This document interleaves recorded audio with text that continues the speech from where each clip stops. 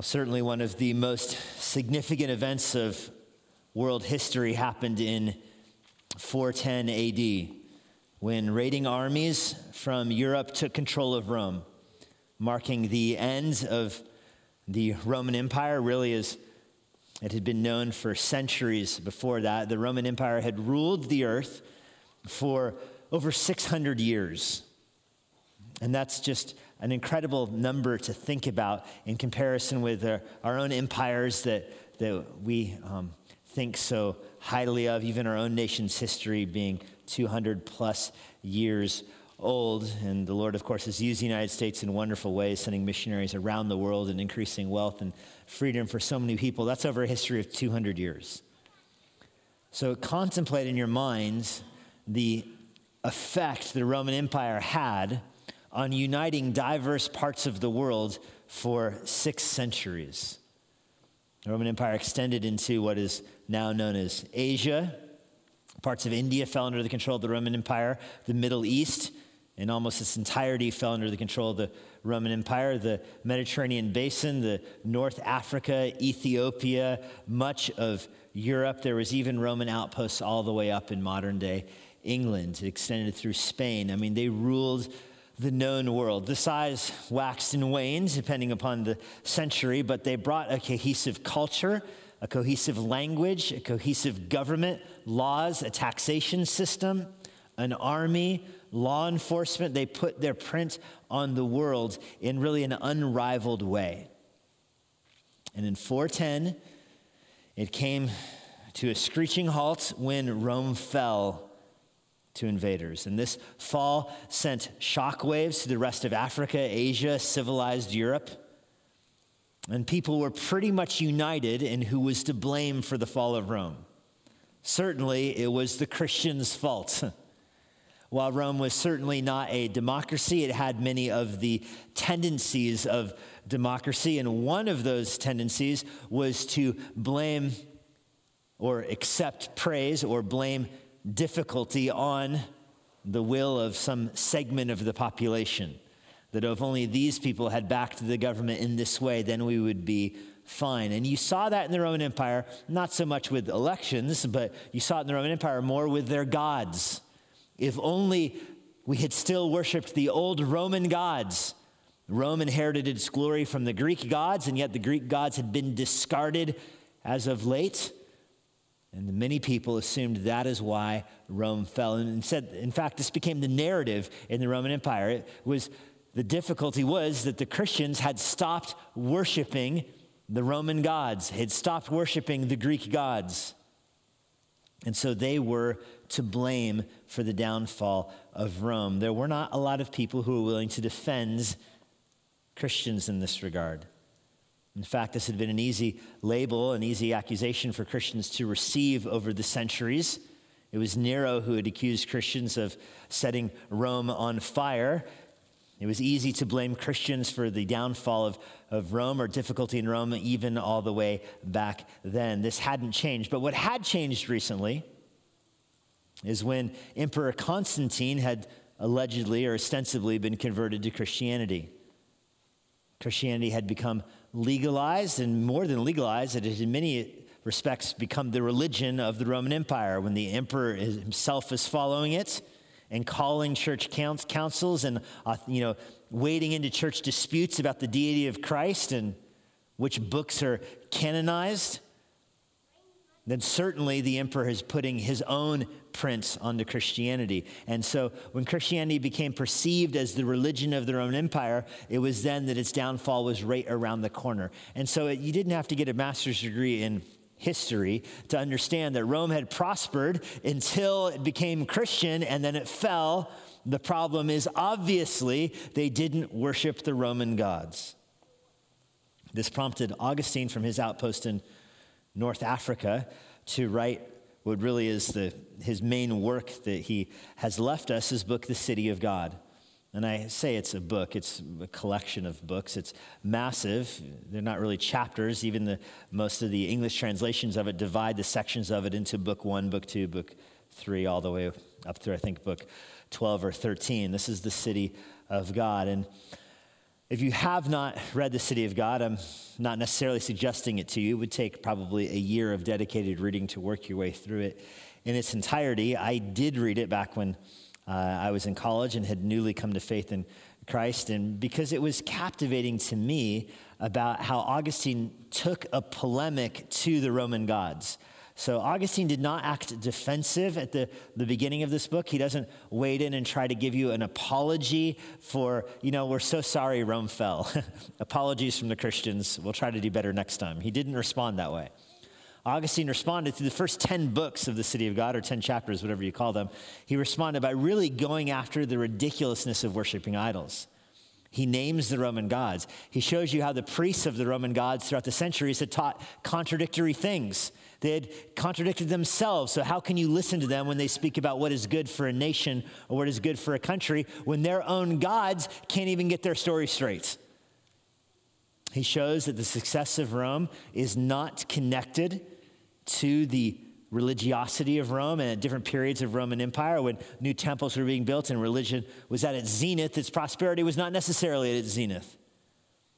And Augustine argues somewhat persuasively that there's not a real connection between the religion of Rome and its success or its failures. And that's not necessarily controversial, but what Augustine goes to next is controversial. Augustine then argues that that is true of every nation in world history. He says that there is no such thing as a nation who rises or falls based upon the influence of Christianity. He's writing in the 5th century here. And he says that this is true not just in the New Testament era, but globally around the world, with the possible exception of the nation of Israel. He argues that nations rise and fall because of God's common grace in the world and how they check evil on each other. Certainly God is at work in the nations of the world to control evil and rein it in. But it is a mistake to think that nations rise or fall based upon their connection to religion. That's Augustine's argument. And the last part of the book, he lays out a better vision for people to embrace. His better vision is to view the world as split between two cities, the city of man and the city of God. And he makes the argument that God's people dwell in both cities, but they cannot, listen to this carefully, God's people dwell in both cities. You are citizens of the United States and you are citizens of the kingdom of heaven. Every believer in the world has that dual identity. They're a citizen of their own nation and of the same nation as us in heaven.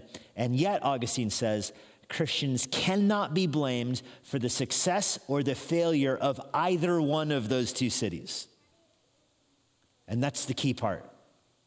That when nations rise or fall, it's not because Christians came in or out of power there.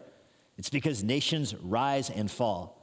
And when the kingdom of God advances, it advances based upon the sovereign will of God, brought about through the new birth as the gospel goes forward. And when there seems to be lack of success in the advancement of the gospel, that also is not on the Christians. It is part of God's sovereign plan. And then he ends his book by arguing that heaven will always be victorious and earth will always fail regardless. So think very carefully about where you put your hope in this world. Now, this book, after Augustine's death, sparked one of the most consequential theological debates in world history. The fall of Rome was one of the most consequential events. This debate was one of the most consequential theological debates, and it was not theological in terms of like the Christology or the two natures of Christ or about God's sovereignty over salvation, but I mean consequential in terms of the practical nature of it.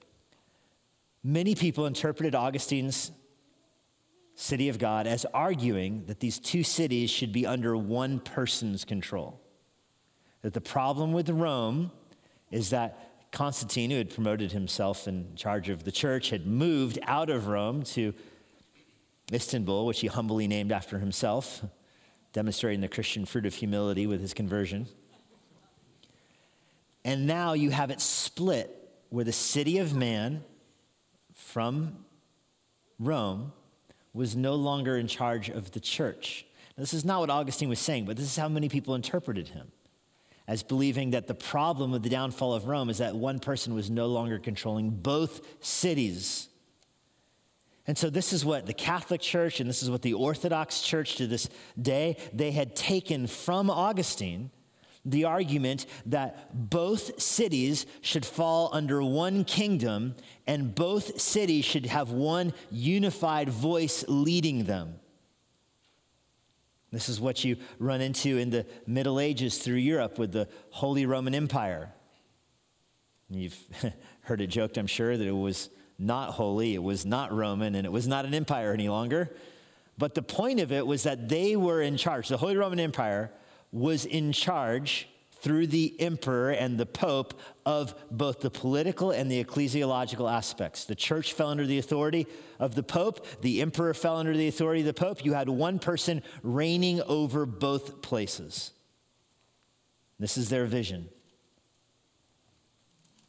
Their vision of mankind connected to two cities. And this is known in the Catholic Church as the doctrine of two swords. It's the Catholic doctrine that one person needs to wield authority over both, that both kingdoms, both cities have their own sword. The city of man goes forward at the threat of the sword through law enforcement and the power of taxation, the government and the armies, and the city of God goes forward under the sword of the sacraments. This is why knights often had the crest with two swords on it, demonstrating that one office of the knight was to enforce laws, and another office of the knight was to go on crusades, so to speak, and advance the kingdom of God. They worked for both kingdoms under the authority of the Pope. The army would bear one sword for law and war and one sword for the church. This became the image of this time period. And it designates the two swords. You'll see the two-headed eagle. He has a sword in both. Well, a sword in one hand, the smaller sword is the church in the other hand, but it certainly operates as a sword. This was the crest of many of the popes. In the Russian Orthodox Church, they took this as the legal authority for the leader of the Orthodox Church, their own pope, to persecute people that didn't fall in line with the teaching of the Russian Orthodox Church, to appoint the different leaders of Russia. The same thing was played out in the Greek Orthodox Church. The same thing played out, obviously, and more prominently for us in the Roman Church. The same doctrine is alive and well today, by the way, in the Anglican Church. The Queen, even though it's mostly symbolic, the Queen, to this very moment, the Queen of England is the head of the Anglican Church. Two swords, two kingdoms, one person. Now, I think that's a wrong understanding of the way Scripture lays this out. I don't believe the New Testament ethic is for one person to have control over both the government and the church. I believe the New Testament example and model for us is to have these two kingdoms that exist side by side. There's a separation between the two, and they do not rule each other. There's certainly an overlap between the two in as much as we find ourselves as citizens of both, and that overlap is experienced in various ways. The main way it's experienced by us is that we are citizens of the United States, and we are citizens of heaven. We are under the authority of the government of our country, and we are under authority of Scripture and God's Word. We are under both sets of authority. And those authorities regulate different parts of our life. Of course, only God is supreme. He regulates every personal area of our life, but the Scripture does not lay out the political conduct of our country or what kind of laws we should have in our country or tax codes or whatnot. It gives principles that godly governments should follow. It gives principles of godliness and justice and righteousness that can be applied to government, but it does not mandate that they are so. I think our country has been blessed through the years because there were people that took godly principles and did apply them into shaping our country and the kind of laws we have in our country, but that is a blessing. It is not the design of how every nation should work on earth. And on top of that, the reverse is also true. The government does not have, and we've looked at this last few weeks, the government does not have authority to regulate the church. That is outside of its authority. The government does not bear the sword in telling the Christian church when they can worship, how they can worship, the content of their worship, the frequency of their worship. That is outside of their domain. The kingdoms are separated. I've often said this, the church is an embassy. We come here to worship. We retreat from this world, and we come here to gather and worship with co-citizens of heaven, and then we scatter back into the world to do the work of the ministry. There's never a place where we're not under any authority. God has two streams of authority, though. He has these two kingdoms operating in the world. He rules the kingdom of man through providence and conscience. His providence determines who sits on the throne. Our consciences reveal natural law given to us by God that restrains sin. Even those people that do not know the Lord, that do not know the Bible, have their sins somewhat restrained by the existence of conscience. And God rules the kingdom of man that way. And nations rise and nations fall. That's what they do. On the other hand, God rules his church through his word. He rules his church through the preaching of his word, through the conversion of people who come to faith in Christ, who bow the knee to Christ, not Caesar, and who worship him.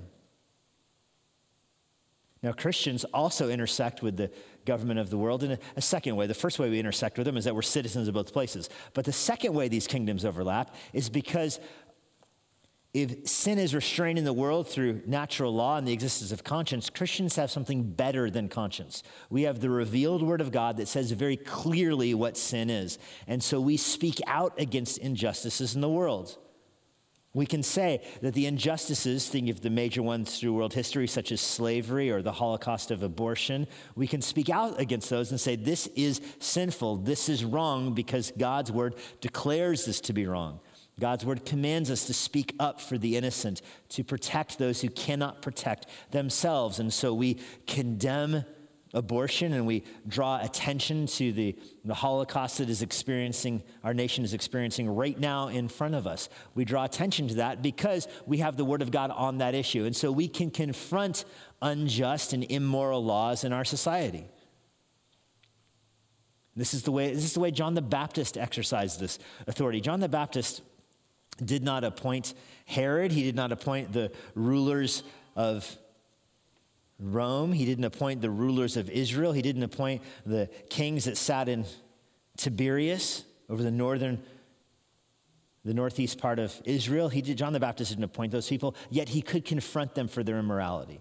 He could say, it's not right for you to marry your brother's wife. That is sinful and wrong.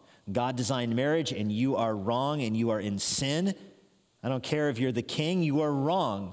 And he was executed for it. When he's confronting leaders in their sinfulness, he's not exercising the authority of God's word over the political domain. That's not what he's doing. He's calling out sin as he confronts it. And that is what Christians do everywhere. But you have to be able to understand we're called to do that without implying that government is under the authority of the church, because it is not. Governments check each other. And Christians are, I think, more powerful at their exposing of immorality and their confronting of the immorality in the world, such as slavery and such as abortion, because we understand that there is God and there is truth and there is right and wrong. You see this in our own country's history. It's hard to say it is self-evident that all men are created equal if you don't believe that all men are created. Do you understand that? If you don't believe in God, you're not going to be a powerful force to right wrongs. You're not going to be a powerful force exposing immorality in the world. You can't say a basic thing like people are created equal if you don't believe in creation.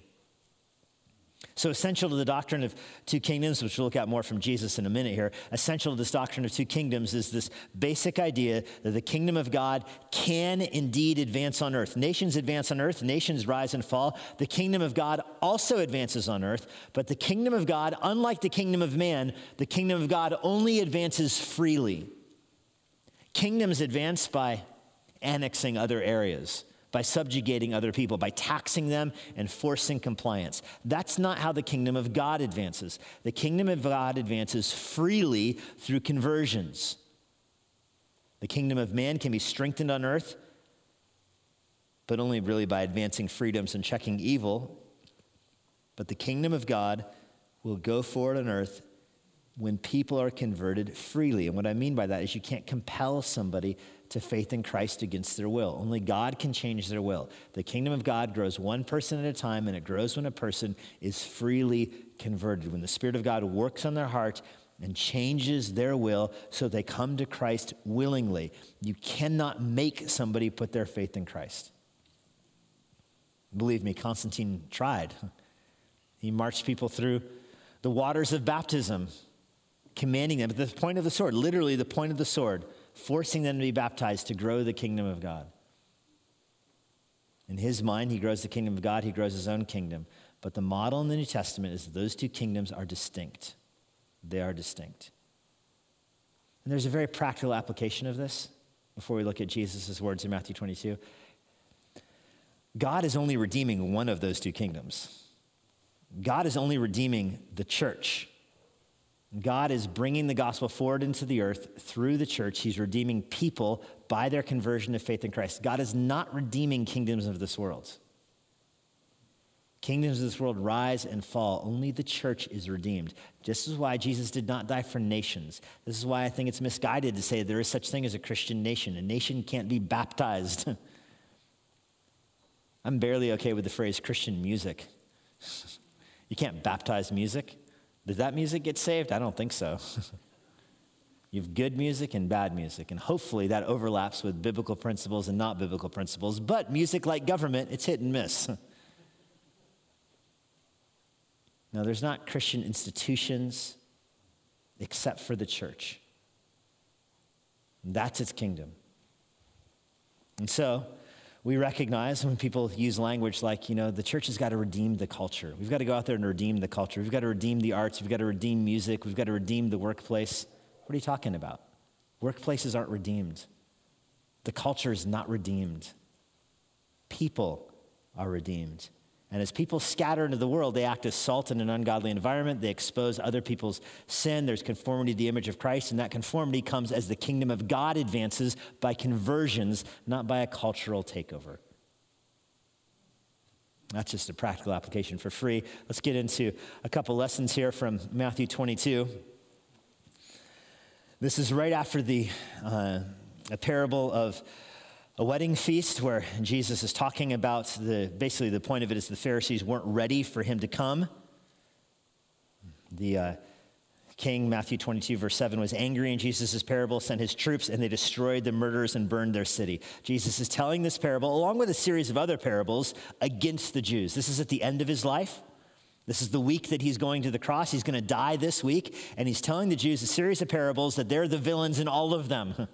He told them the parable of the vineyard, where the landowner, leased the vineyard to the Jews. He sent people to get the rent from them. They wouldn't pay. They beat up the messengers. Finally, the landowner sent his son. They murdered the son. The landowner is going to destroy them. That's what he just told the Jews. He follows that with a different parable of the wedding feast that also has a king coming and slaughtering all of the Jewish leaders. So his point here is not very ambiguous. Jesus has given up on tact. You guys are all going down, is what he's telling them.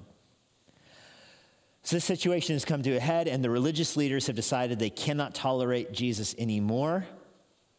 He has already cleansed the temple during the Passover week. This is the week where all the sacrifices are happening at the temple. This is the biggest week of the year at the temple for their business, and it is certainly a business.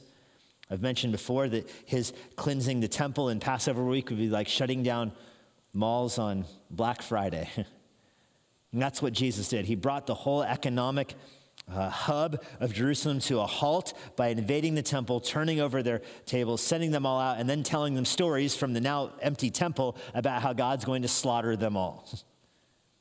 So they decide this cannot stand, and they are going to trap Jesus. They've tried different tactics before. Their new trap in Matthew 22, it's also described in Mark 12, is to come at him with a series of questions, three different groups of people. They have crafted this out. They have plotted this. You know that because Matthew 22, verse 15, the Pharisees plotted how to entangle them in his words. These are the wisest people in Israel. They're religious leaders. They get together and they strategize on how to bring Jesus down. And they come up with kind of the three questions that they don't think he'll possibly be able to answer in a way that he'll get away with his life. All three of these are designed to show that he's not of God by saying something that contradicts the Torah, or to show that he's a threat to Rome by getting the Roman Empire to intervene and arrest him and kill him themselves. They have some different ideas that are out here on the table. They have come up with their three best ones. And so we're only going to look at one of them today. It would be a fun series to go through all three of them, but we're only going to look at one tonight.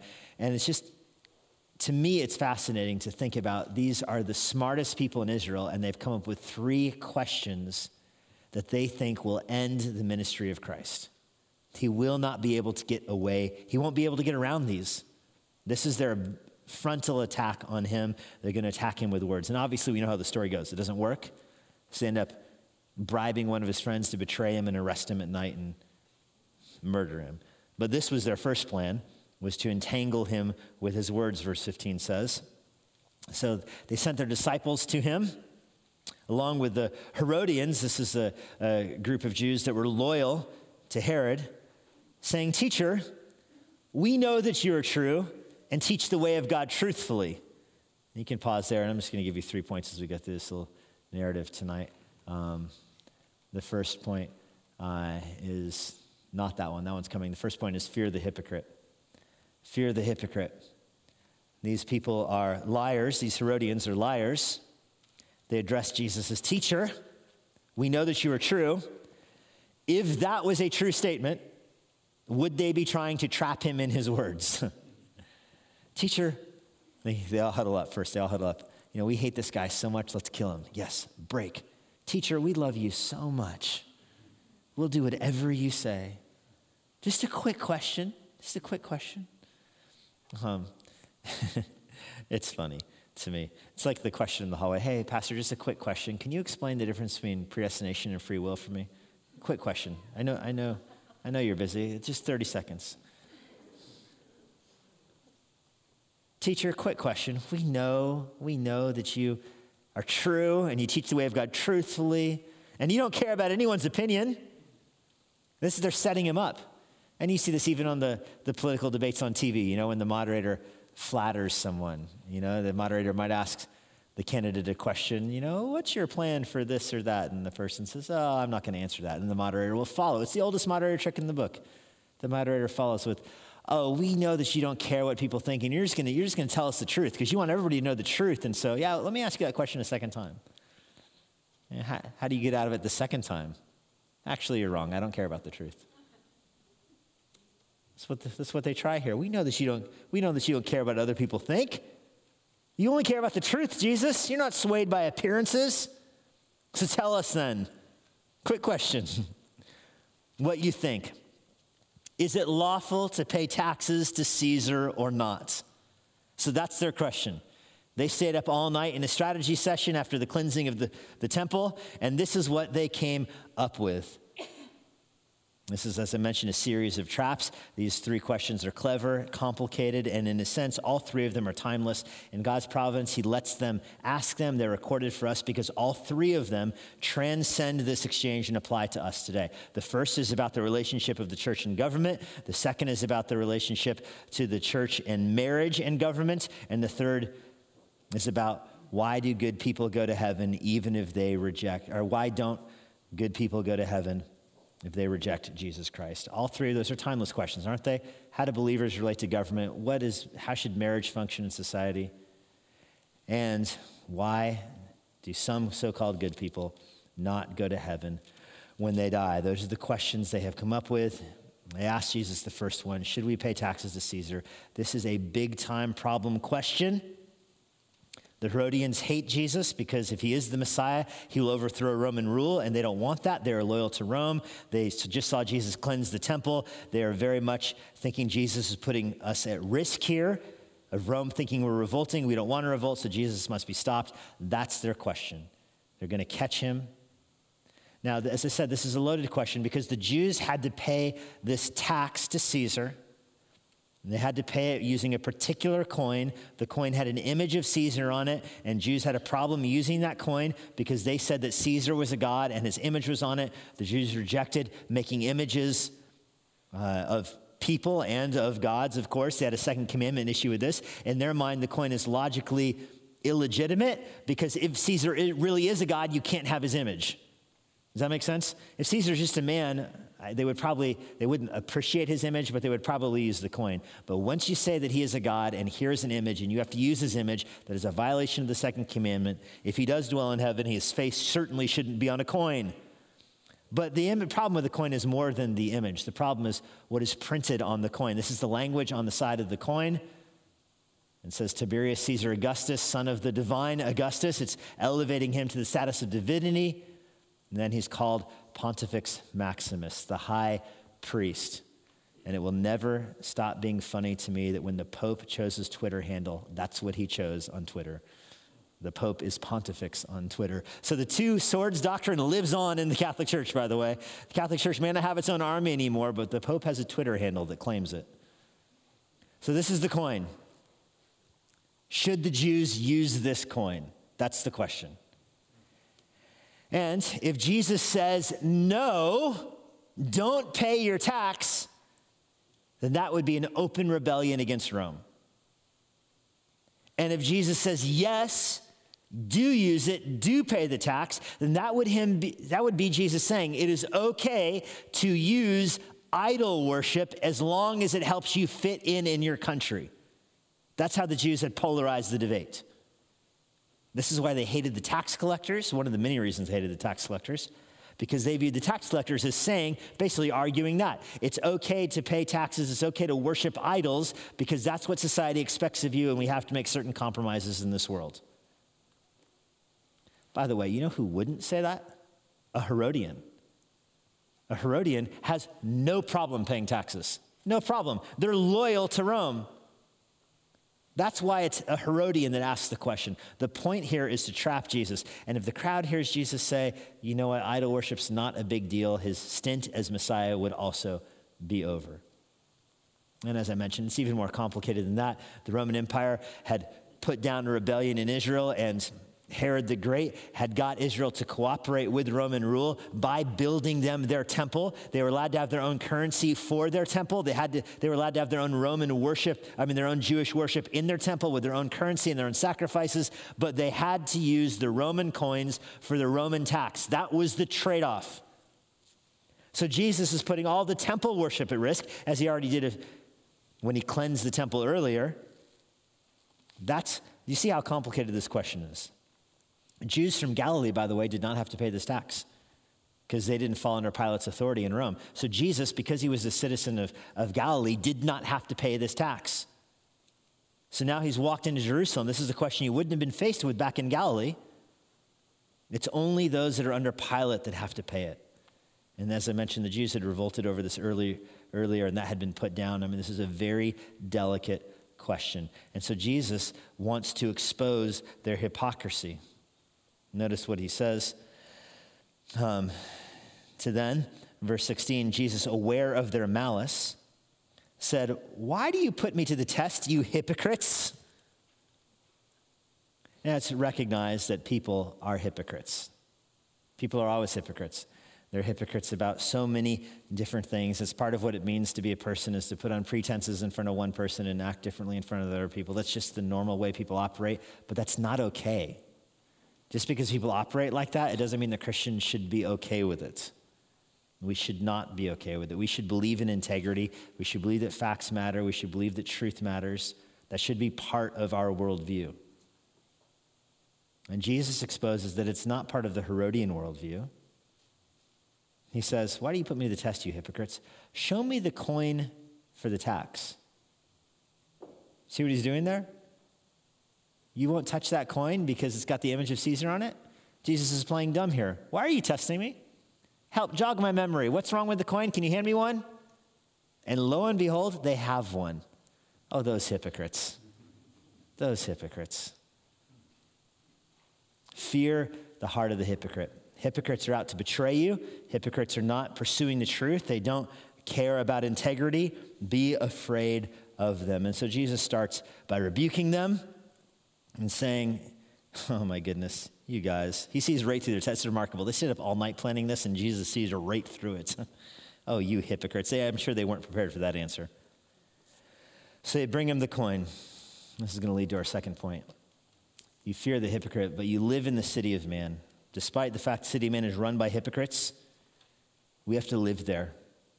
So Jesus says, whose image and likeness and inscription is this? Verse 20. So he asks them the question, who's on this? And they say, well, of course, Caesar's. Of course, Caesar's. And Jesus says, render unto Caesar the things that are Caesar's. Jesus declares that it is right for them and lawful for them to give the coin back to Caesar. Notice the way that he words it. If it's idolatry for you to possess it and it belongs to him, give it back to him then. It's literally got his picture on it. It belongs to him. You can go ahead and give it to him. This is a very deft way to navigate that question. He does not embrace idolatry. He does not excuse idolatry. He doesn't say the second commandment doesn't apply to currency. Instead, he charts you a course here to navigate life as a citizen of heaven, but also as a citizen of your kingdom on earth. There are some things that belong to the earthly world, Jesus says. And for those things, you can go ahead and participate in the earthly system because the system is self-contained.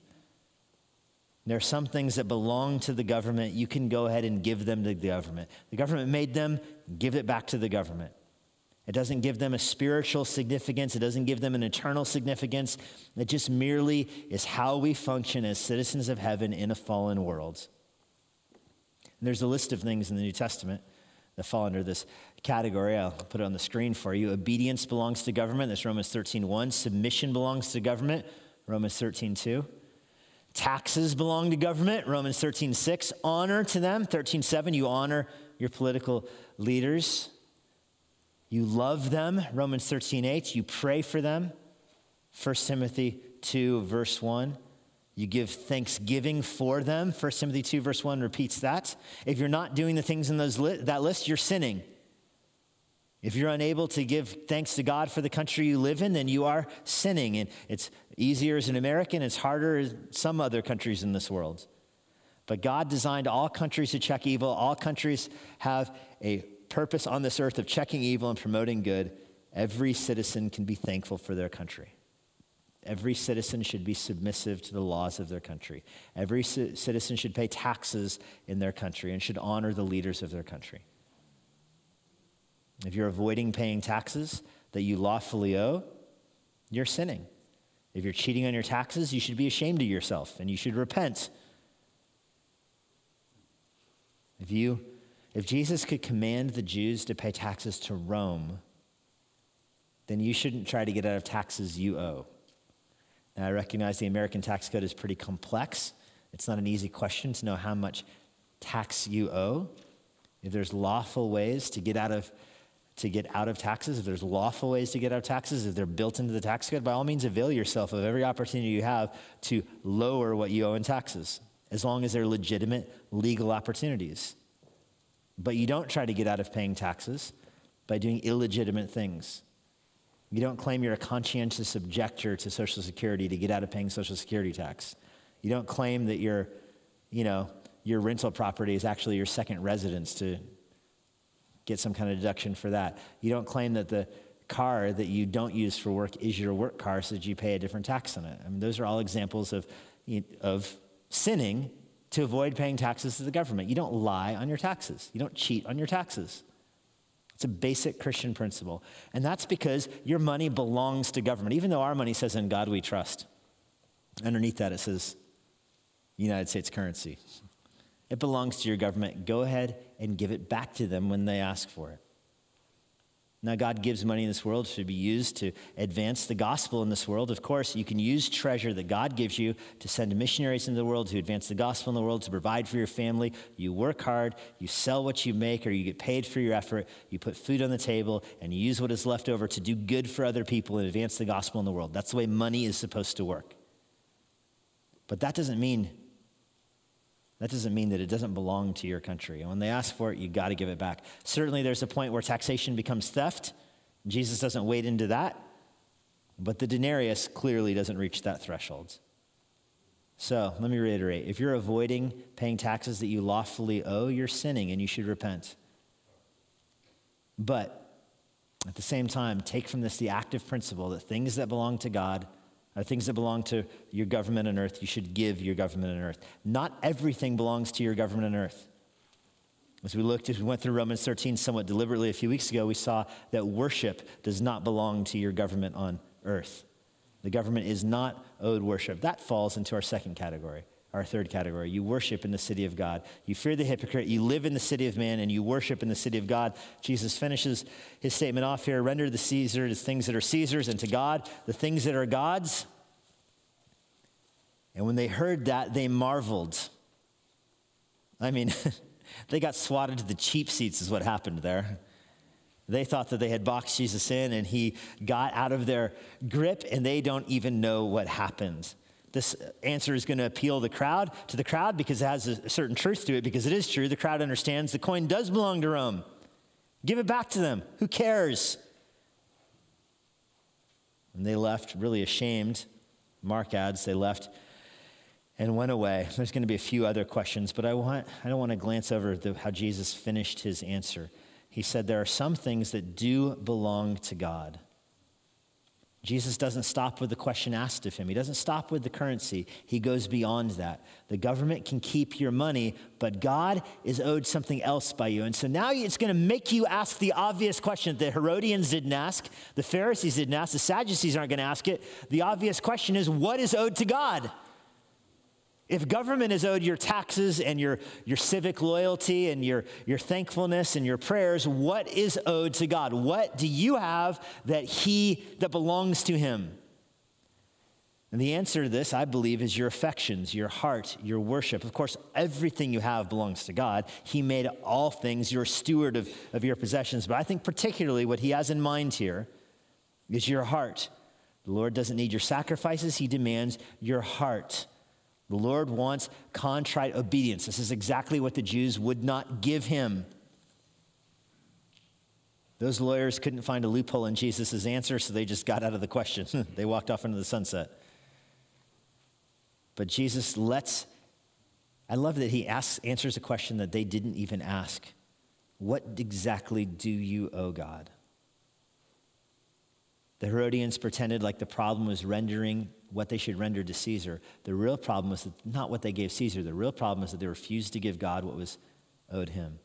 They refused to give him their love, their honor, and the respect that he is owed. The greatest commandment is to love the Lord your God with all your heart, soul, mind, and strength. And the Herodians went away. By the way, do you remember what Jesus was charged with at his trial? When they finally landed on the charge? They charged him with saying that you shouldn't pay taxes to Caesar. It's amazing, isn't it? The one charge they could find two witnesses to agree on, and the witnesses didn't even agree, but the one charge they come up with is he said not to pay taxes to Caesar. And then you come across this, and he said, pay taxes to Caesar. I'm sorry, we heard a not in there. Well, Jesus certainly represents a change between the Old Testament and the New Testament here. If the Jews thought Jesus was going to overthrow Rome, they were sadly mistaken. Not only is he not going to overthrow it, he validates their authority in this world. This was just crush the spirits of some of the Jewish leaders. They thought that the Savior, the disciples were crushed by this. This is where Judas decides to betray Jesus.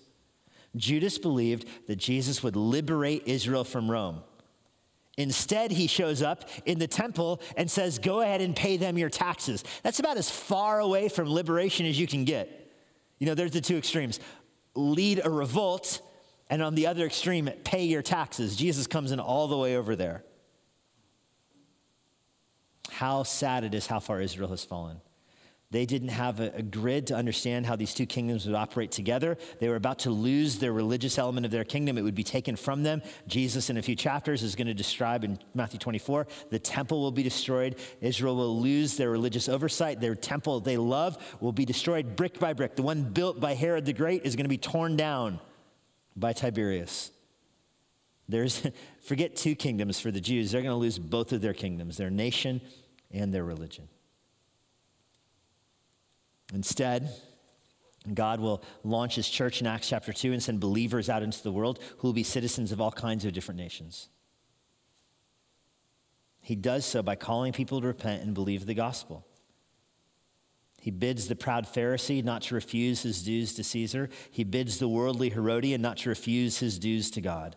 The Pharisees need to humble themselves and pay their taxes. The Herodians need to humble themselves and get converted to faith.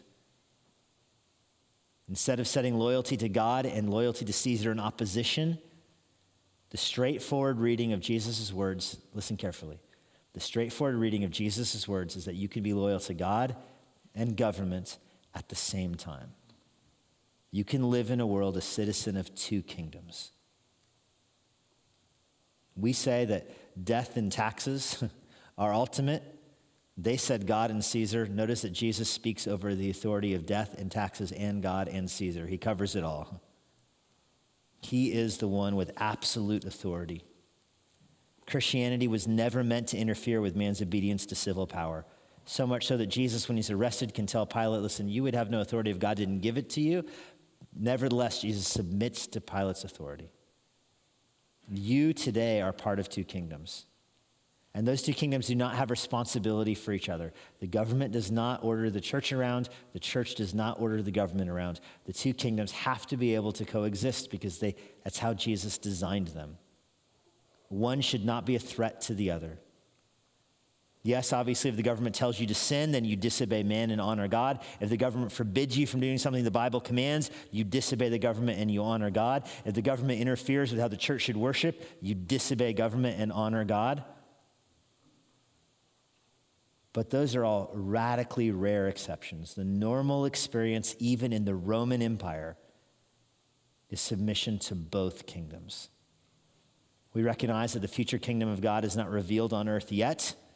When that does happen, when Jesus does return, the two kingdoms will become one. They'll be conflated into one. And in the meantime, we wait for Jesus to return. We're citizens of heaven. We're citizens of the United States. One of those citizenships is eternal, one is not. Because Scripture makes it clear that we live between these two ages. We live in the here and now when the two are existing, not in the future when there is only one kingdom. We realize that not everything we do is advancing the kingdom of God, but everything we do is obedient to the Lord of both kingdoms. The only way the spiritual kingdom advances in this world is through the proclamation of the truth, by making disciples of all nations and by winning converts one person at a time. So brothers and sisters, let me just practically challenge you. Don't look to the government for your sense of security in this world. Don't look to the government for your sense of direction and purpose in this world. Don't put your hope in government. That doesn't belong to them. That's not one of the things that they're owed. If you're hoping in government, you're hoping in the wrong place. Nations rise and nations fall. That's the way the world works.